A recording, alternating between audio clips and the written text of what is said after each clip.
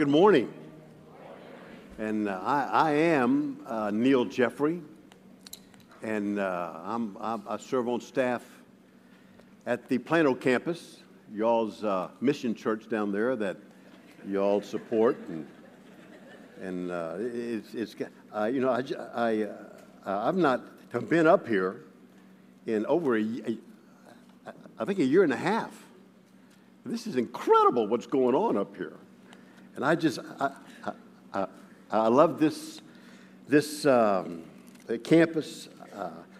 I love Connor Bales. I love your staff, and I love you. I don't even know most of you, but I love you guys, and just thankful for you. And I'm honored to be able to preach. Now, I always feel obligated to warn people, and of course, I was walking around and met a lot of new people that I've never met before. That's been wonderful, but always I feel obligated to warn everybody that I am a stutterer, and all that really means is that I stutter.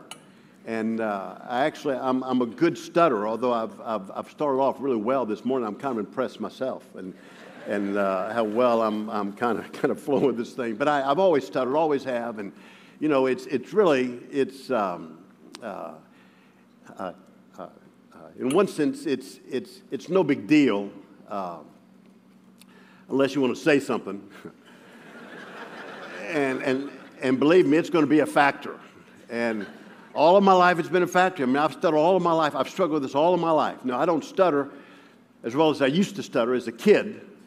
As a kid, I may have stuttered as well as anybody's ever stuttered.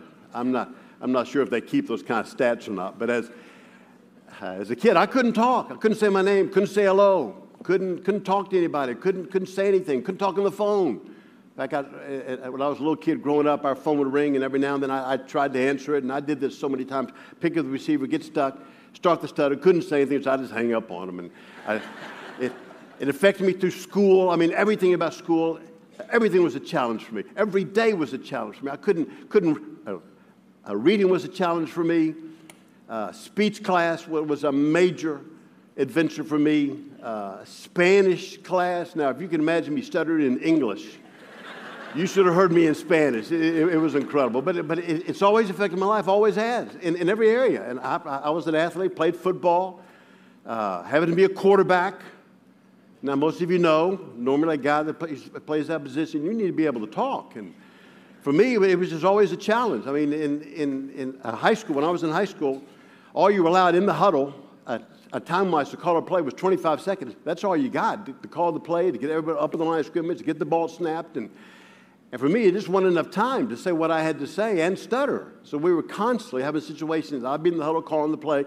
I get stuck, start the stutter, 25 seconds runs out, referee throws the flag, and we lose 5 yards for delay of game. So I'm costing us a lot of yardage. And our coach devised a system whereby if I was on the field, I never had to say anything. And we did it in the huddle. We had a split in. He always stood right beside me in the huddle. His name was Steve Thomas. Steve called every play for me in the huddle. He'd say the formation. He'd say the play. He'd say the snap count. He'd say, ready, break. So basically, I didn't have to do a thing in the huddle because Steve said everything for me. In fact, my coach had said, Neil, you just be on a knee in the huddle and kind of act like you're doing something. But he said, don't open your mouth because it just confuses everybody. So Steve said everything over the huddle. We break the huddle, hustle up on the line of scrimmage, and once we reached the line of scrimmage, I had a fullback. He always lined up right behind me in the I formation. His name was Stu Cropper. Stu would say all of the huts for me at the line of scrimmage.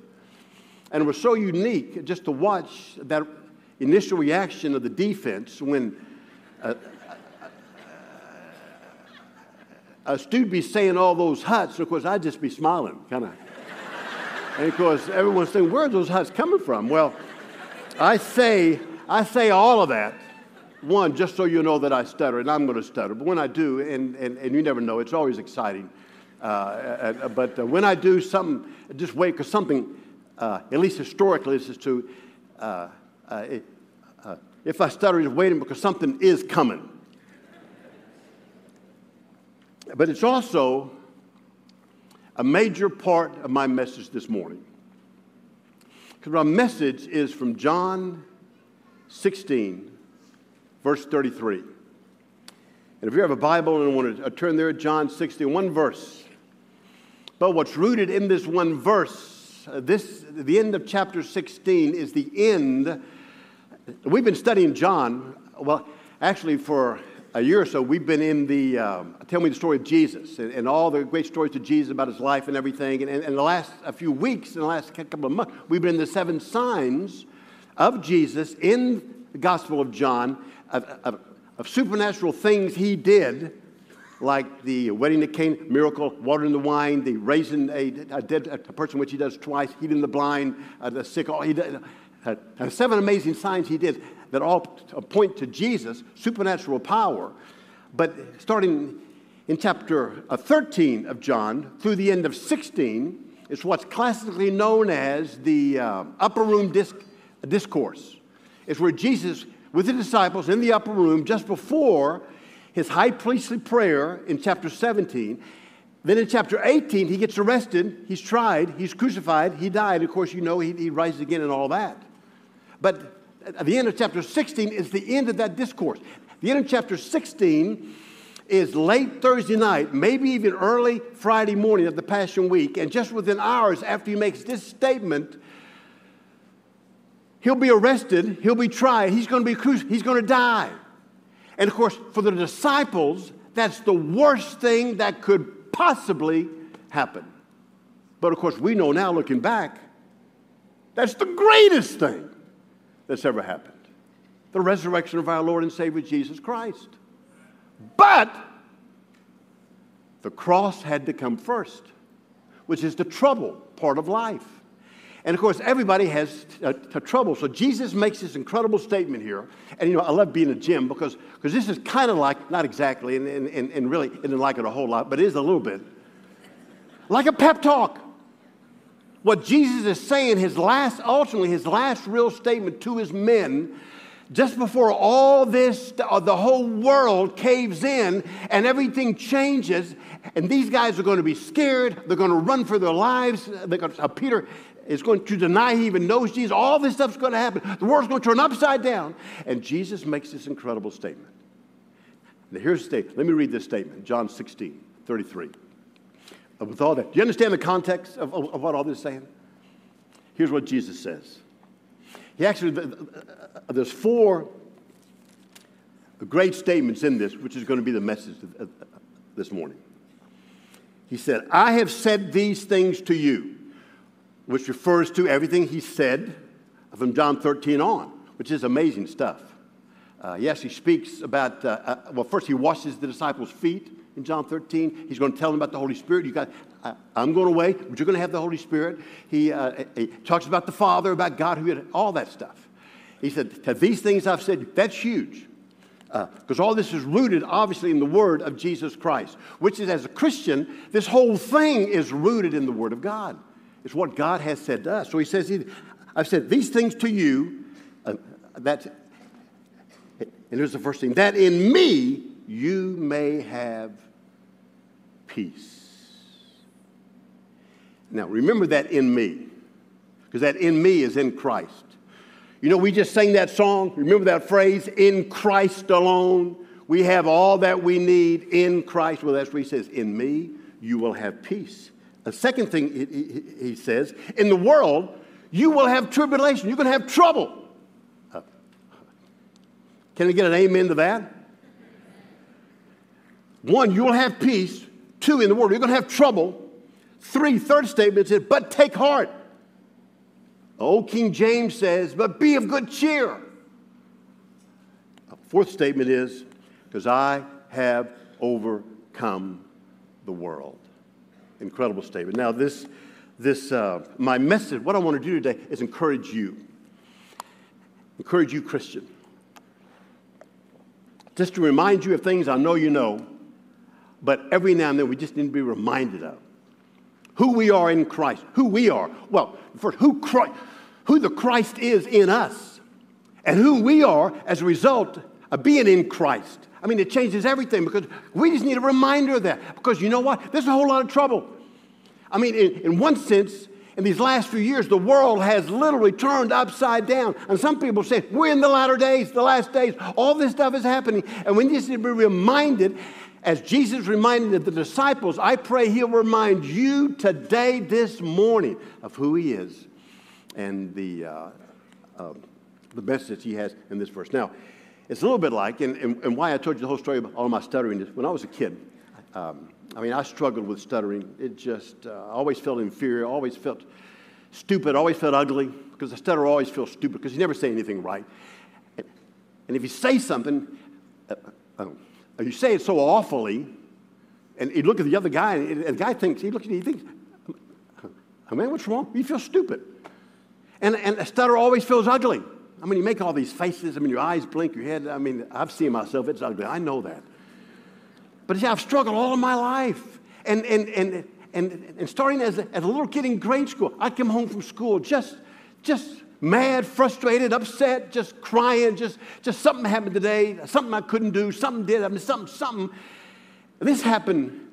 I wish I kept track of how many times this happened in my life. I would crawl up in my mom's lap.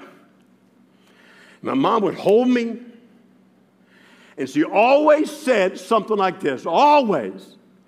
Hey, son, I don't know why all this is happening, but I know this. God loves you. You know what else I know? God is bigger than this. Bigger than your stuttering. Bigger than this trouble you're going through. He's bigger. Now, again, I don't understand, but I know that. And you know what else I know, son? Somehow God is going to use this in your life. In a good way. Now, again, I heard all that. I was blessed by that. I'm not sure I believed any of that. But, that's the pep talk. That's what I needed to hear. That's what kept me going. That's what Jesus is saying here. And let's look at this. We're going to look at it backwards, from the end of the verse to the first of the verse. Because here's the first thing he says. First point is this. This idea. There is an overcomer. Man. Aren't you glad there is one? Aren't you glad there's a Savior? Aren't you glad we just weren't left here to our own devices, the own stuff around us, all this thing? We weren't just left without peace, without hope, without forgiveness, without a way to deal with life and have an idea about the future, that God just didn't say, hey, I made them, but that I'm going to let them to devices. It's all over. That they're done. They're dead. They got a short life. They'll eat, drink, and be merry, and then it's over. That we weren't left to that. Praise God, there's a Savior. He said, I'm leaving heaven and I'm going to earth. I'm going to seek and to save that which is lost. And what I want to do is make a difference in their life. And he came, and he didn't just come. He lived as nobody's ever lived before. He taught the way nobody's ever taught before. And he overcame everything. Anything and everything thrown at Jesus. You've seen this on the series The Chosen. Everything they threw at him, he handled. He took care of. He defeated. He overcame. Why? Because he's God. Now, aren't you glad? And he did all that because he loves us. He loves you. He loves me. And now, he said, I have overcome the world. Now, the disciples who he's speaking to, they knew this because they had seen it. They had all these 7 things we're studying. They were there. All these 7 signs. They saw that. They had seen him do it. And they knew he could take care of anything. Death, for him, was no problem. He raised 2 people from the dead that they saw in these 7 signs. Hey, disease, he took care of disease. A storm on the sea, he spoke a word and the storm stopped. They had seen it. They knew he could overcome. He had conquered everything. That's the first thing. Praise God, there is an overcomer. Some people get so, I'm sorry, I got allergies and stuttering and all that stuff. I get really dry. I'm not really that thirsty. I got to stay. But, some people have all these reasons. Well, if God was this, why would this happen, why would this, all these questions, and just miss the whole miracle that, hey, there is such a thing as Jesus Christ who came. There is an overcome. The second point is this. He says this. He said, I have overcome the world. But he says first, hey, in this world, you will have tribulation. The disciples also knew about that because they had, for 3 years, they've been following Jesus, and there are great times, good times, awesome times, struggling times, bad times, ugly times, all kinds of, they had seen it all. And the actual word here is translated tribulation, but it's fascinating. This is not the word which just means persecution. Now, they're going to face persecution. We're going to face persecution. It's out there as well. This is fascinating. This word actually includes anything that can cause a person stress or trouble. It's essentially any kind of trouble. It's any stress, any despair, any situation, any struggling you're going through, any disappointment, any pain, any hurt, any question, any grief, any loss, anything. All of that is wrapped up. Hey, you will have trouble. Now, the disciples knew that. You know what? Every one of us in the room, we know the world is filled with trouble. You got trouble in your life? I got trouble in my life. It's everywhere. And you know what? You could even wrap into this trouble thing my whole stuttering thing.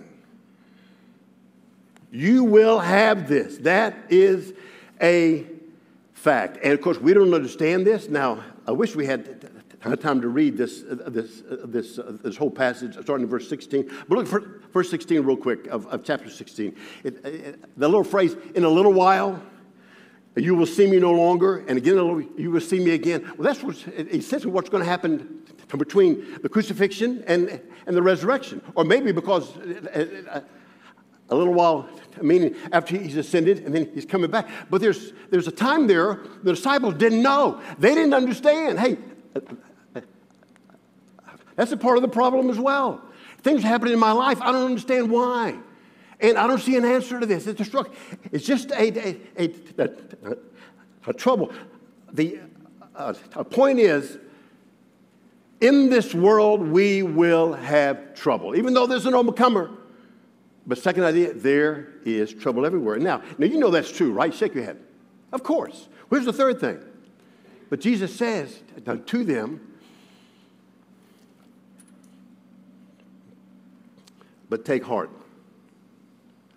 But take heart. Be of good cheer. In the midst of all the things that are going to happen, and the whole world is about to turn upside down, he makes this incredible statement and says, take heart. Be of good cheer. Be encouraged. Take courage. Now, that sounds like a little pep talk, which in one sense sounds, just by seeing the words, it's like a coach telling these disciples, hey, you guys buck up. Yeah, it's going to be tough. When going gets tough, the tough gets going. I mean, it almost sounds shallow in one sense to hear, hey, take cheer. Yes, it's going to be ugly. Some of you guys are going to die. It's going to be, hey, be of good cheer. Except when you consider who's the one saying, take heart. The one who's saying, take heart, be encouraged, is the overcomer. The one who's faced everything and yet overcome everything. It's Jesus. It's the Messiah. It's the Son of God. It's the King of Kings and Lord of Lords who's saying, with the perspective of all eternity, he's the one who's saying to them. This is measly nobody, just a guy on an infomercial or something. This is the Christ saying, hey, men, you can take heart. You can be... You know what's fascinating? That phrase, take heart, it's used 4 times in the New Testament. I love this kind of stuff. It's only spoken, it's never spoken by anybody else except Jesus Christ. And he says it 4 times. He does it in Matthew chapter 9, 1 through 8, when he heals a paralytic. But before he heals him, he says, take heart, your sins are forgiven. He says, hey, take notice. You be encouraged. I'm going to forgive this guy's sins. And he does. And then in Matthew 9, 18 through 22, the woman who has the issue and she thinks all I can do is touch the hem of his garment and I can be healed. And he touches and she touches him. Jesus feels it. He knows it. And he turns to her and he says, take heart, daughter. Your faith has made you whole. He said, hey, take notice. I'm going to show my power, and you who had a disease, you're going to be whole and healed. The third time is when the disciples are in the boat, and Jesus comes walking on the water. You remember that? And they're afraid. They think, hey, we've seen a ghost. And they are frightened, and Jesus shows up and says, take heart, it is I. He's basically saying, the great I am is here. It is I. Do not be afraid. And the fourth time is right here. He makes that incredible statement. When Jesus Christ does this, it's a whole nother statement. It's a whole nother thing to be encouraged. Because when Jesus speaks,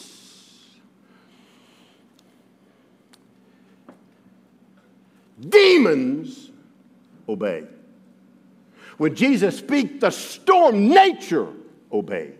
Disease flees us. When Jesus speaks, it's a command and it is obeyed. And what he's telling these disciples is, you're going to have a bunch of issues, but you know what? You can trust me. Take heart. And the fourth deal is, and this amazing statement, he said, I've said these things to you that in me you may have peace. So this is the main part of the message right here. Peace. That's a promise. You can have me. I've overcome everything, Jesus says. There's going to be a bunch of stuff in this deal, but take heart. You will have peace in the midst of all of this stuff. Now, peace is in, and it says this right here.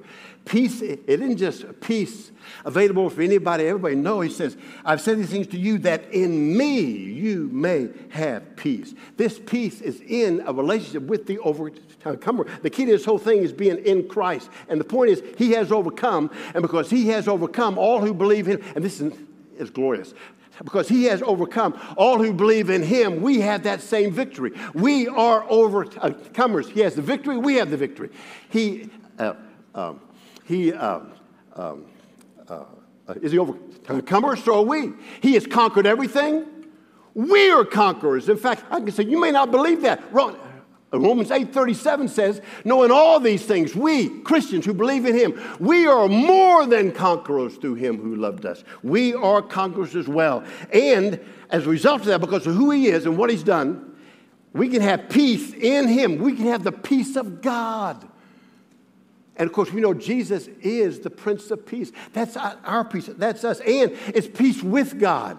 It's what Romans 5:1 says. Therefore, since we've been justified by faith, we have peace with God through our Lord Jesus Christ. We have the peace, what the Bible says, the supernatural peace. Philippians 4:7, it says, and the peace of God, listen to this, which surpasses all understanding. You can't describe it. It's supernatural. It's unbelievable. Which surpasses all understanding. It's going to guard your hearts and mind in Christ Jesus. For these disciples who are going to go through all this, these challenges, all this stuff, and all these trouble, and they're going to have the little while, they're going to have sorrow. It actually says that in verse 20. You're going to have sorrow. You're going to weep. You're going to lament. It's going to be hard. But in the midst of this, you will have peace. In this world, you have trouble. But in Christ, you have peace. This peace is rooted and grounded in a personal relationship with Jesus Christ. It is the overcomer's person in us that allows us to have overcoming peace. And that peace, the world cannot take away. Satan cannot destroy. It is ours. It's a supernatural thing that God does in the midst of whatever is going on around us. So I started thinking, well, let's define this peace a little bit. What does this peace actually mean? I mean, you can say, well, I got peace. What does that peace mean? What's wrapped up in that peace? Well, of course, what's wrapped up in that peace is everything that's wrapped up in Jesus. George Morrison has a good definition. I never have seen this before, but this is of peace. I thought this was pretty good.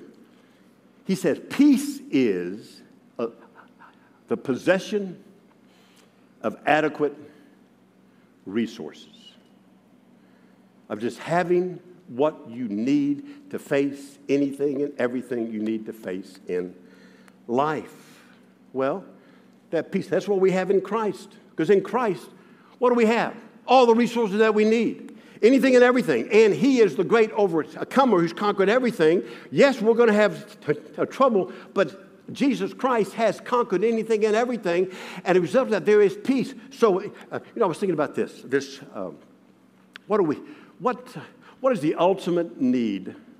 And this is way beyond me in my intellectual, but just a simple-minded guy like me thinking about this. What does everybody need? Well, maybe everybody needs to be loved.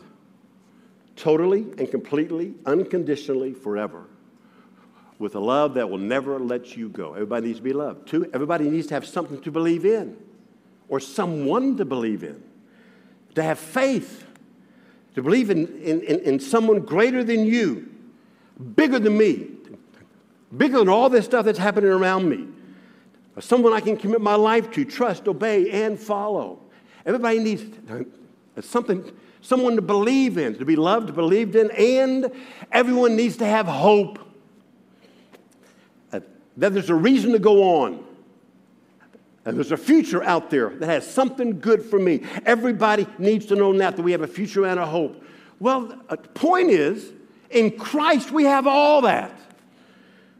The first thing is a love. Hey, and Jesus says this in this text. We have, what's wrapped up in this resource, we have a Father who loves us. Now, of course, you know that, and I know that. We've sung, Jesus loves me, this I know, 10,000 million times. I mean, Jesus loved God so loved the world. And we know that. But the way Jesus says it in this text, it's incredible. I've read this, but it's never really dawned on me how awesome this statement is he makes. At the Father love, look what he says in verse 27 of chapter 6. You got to see this. Are you looking at it? It says this. Jesus is speaking, and he says, "For the Father himself loves you." Do you see that? For the Father himself loves you. Now, obviously, I've known all my life because my mom and dad told me when I was a little kid, my Sunday school teacher. I went to Vacation Bible School. They told me too, hey, God loves you. But you know, reading this like this, it's incredible. What's happening here is Jesus, the Son of God, is standing with the disciples on the eve of his crucifixion, death, burial, and then his resurrection. And Jesus looks at them, the Messiah, the King of Kings and Lord, he looks at them and he says, the Father himself loves you. Of course, that speaks to them. Hey, that speaks to you as well. He loves you. All of my life, I've struggled, and I've shared this before here, just with my feelings of being unworthy to be loved, to be valued because of my stuttering. Always felt inferior. Always felt like I'm not good enough to be loved, and so forth and so on. And when I realized, finally, as a sophomore in high school, that Jesus Christ loved me, it changed my life. I all of a sudden realized I'm not a mistake. Hey, I'm as good.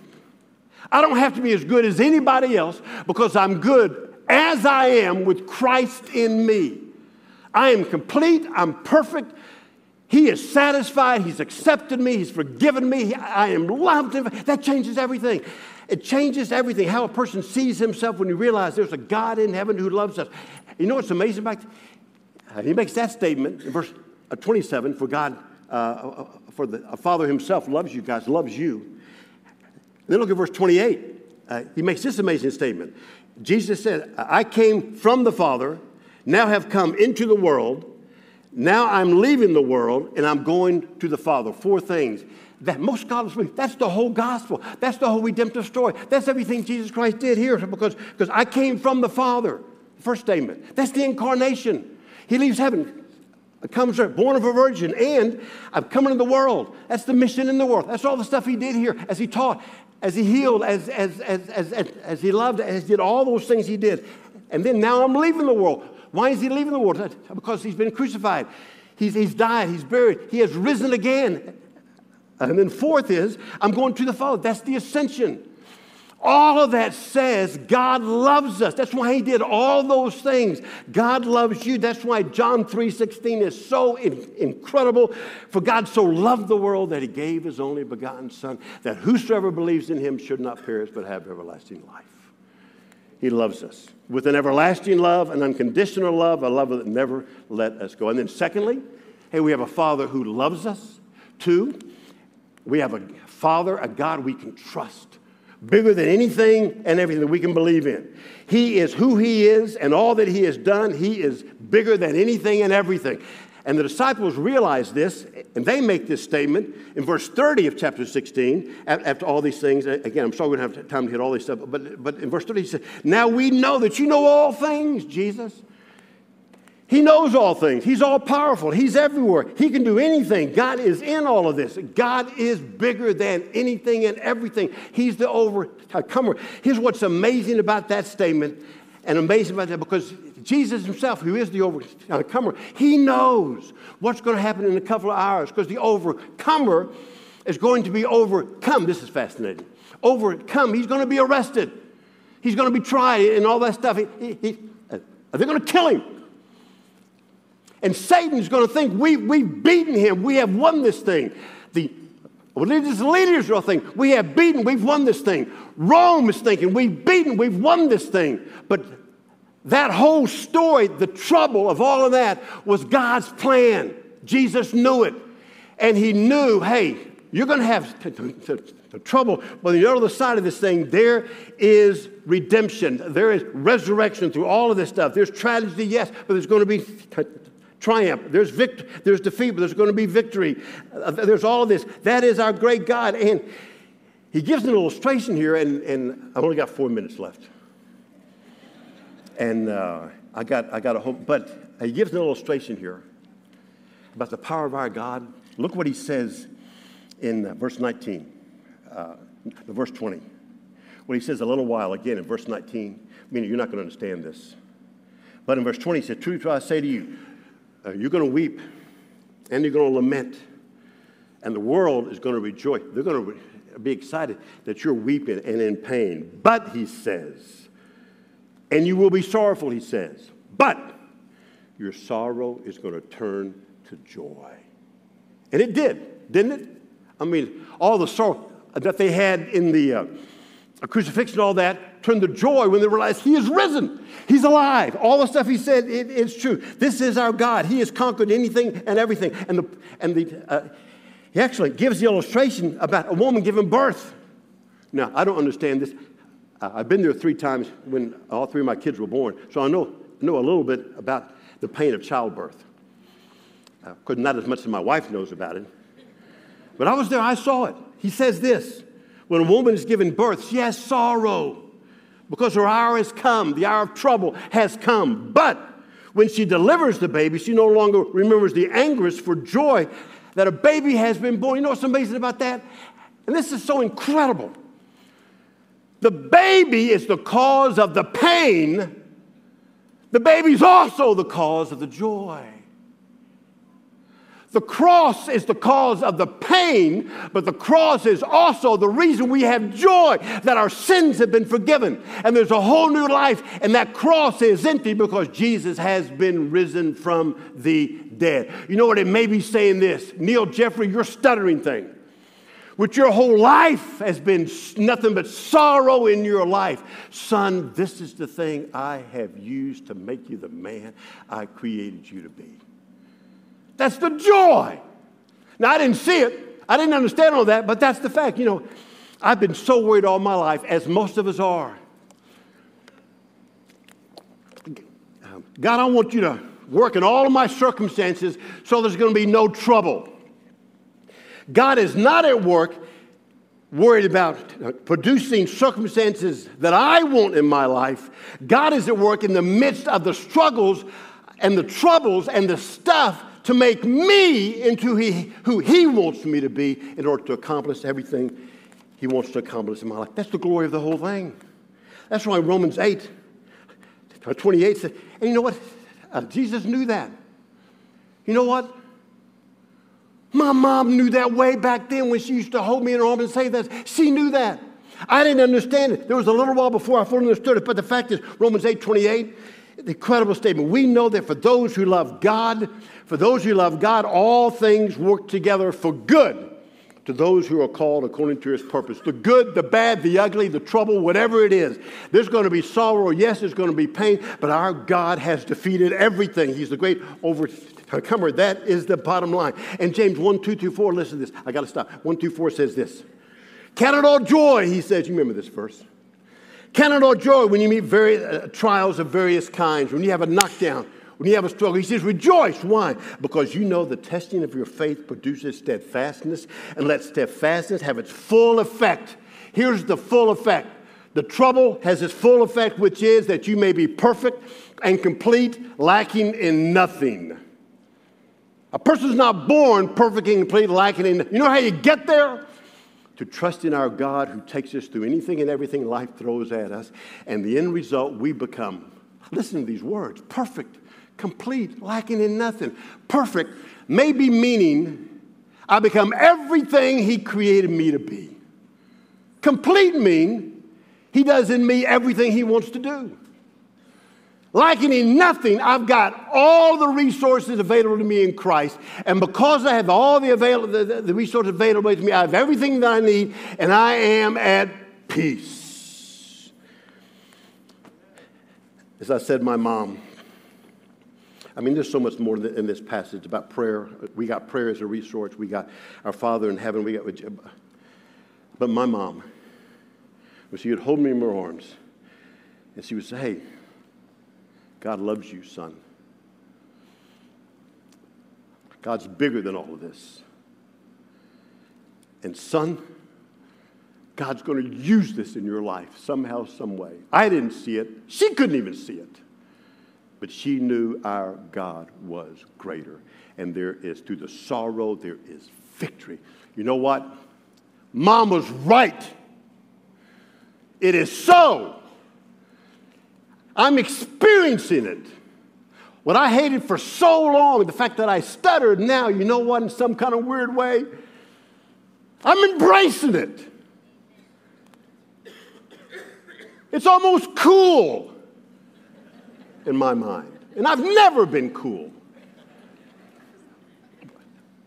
But that is our God turning sorrow into joy.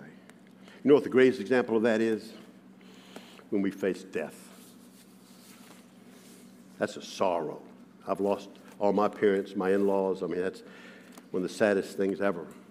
But all four of them, there's joy. Joy comes in the morning because they are alive. They're with Jesus. Because death has been swallowed up in victory, and we're going to see them again. All of this is because we are in Christ. Would you bow your heads for just a moment? We're going to have a time of invitation, as we always do. And we just want to invite you. You can know this overcomer, Jesus. You can have a relationship with him. And you know what? It'll change your life. You say, how do you know that? Well, it changed my life. Actually, any man I've ever met who said yes to Jesus, they would say, I'm not the same man because of Jesus. If there's a man here today and you know you need a life change, you need to be a new man. That's what Jesus does. That's why he came. And any person who's in Christ, any man who trusts Jesus Christ as his Savior will be a new creation, the Bible says. Old things are passed away, all things have become new. In a moment, we're going to stand and we're going to sing a little chorus. And I want to invite you, men, women, boy, whoever you are, if you know you need Jesus, if just the trouble of this world is dominating you, and you need the overcomer in your life, he's available today. You just accept it by faith. Just believe. And you don't have to have much faith. You just say, Lord, I believe. If you need to say, Lord, help my unbelief. But God, I want to believe in you. When we start to sing, I want you to come forward. I want you to step in the aisle, come right down here in the front. Our ministers are going to be up here. We'll receive you and talk to you about your faith. And you can walk out of here knowing that you know that you will have his peace because you have Jesus. I know there's some in the room who maybe you've been praying about where to plug in, where to belong. If the Lord is leading you here, why don't you, when we start to sing, why don't you just come forward and take one of these ministers and say, you know what, we want to plug our life here in this place, this church right here, and you come and join this fellowship. There may be a Christian here who's a member here who just know, hey, you need to start over again because the trouble of this world has dominated your life. And you're depressed, you're discouraged, and you just need to be reminded of the overcomer who lives in you, who's working in the midst of all the circumstances. And God is doing a greater work inside you than anything that's happening outside you. Won't you come and just recommit your life to God? Just come, we'll pray with you. I ask God to speak and you respond. God, bless these moments. I ask that your will would be done in every life here. God, if there's a person, even one, who just needs to accept Jesus, may they come today. I pray this in Jesus' name. Amen.